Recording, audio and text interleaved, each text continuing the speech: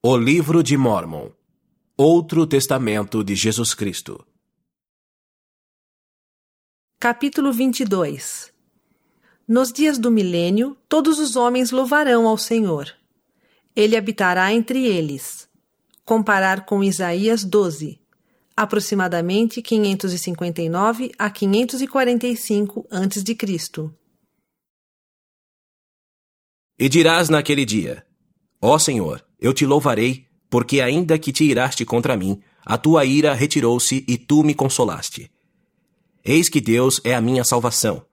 Eu confiarei e não temerei, porque o Senhor Jeová é a minha força e o meu cântico, tornou-se também a minha salvação.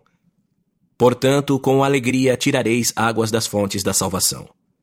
E direis naquele dia: Louvai ao Senhor, invocai o seu nome, tornai manifestos os seus feitos entre os povos, dizei quão excelso é o seu nome.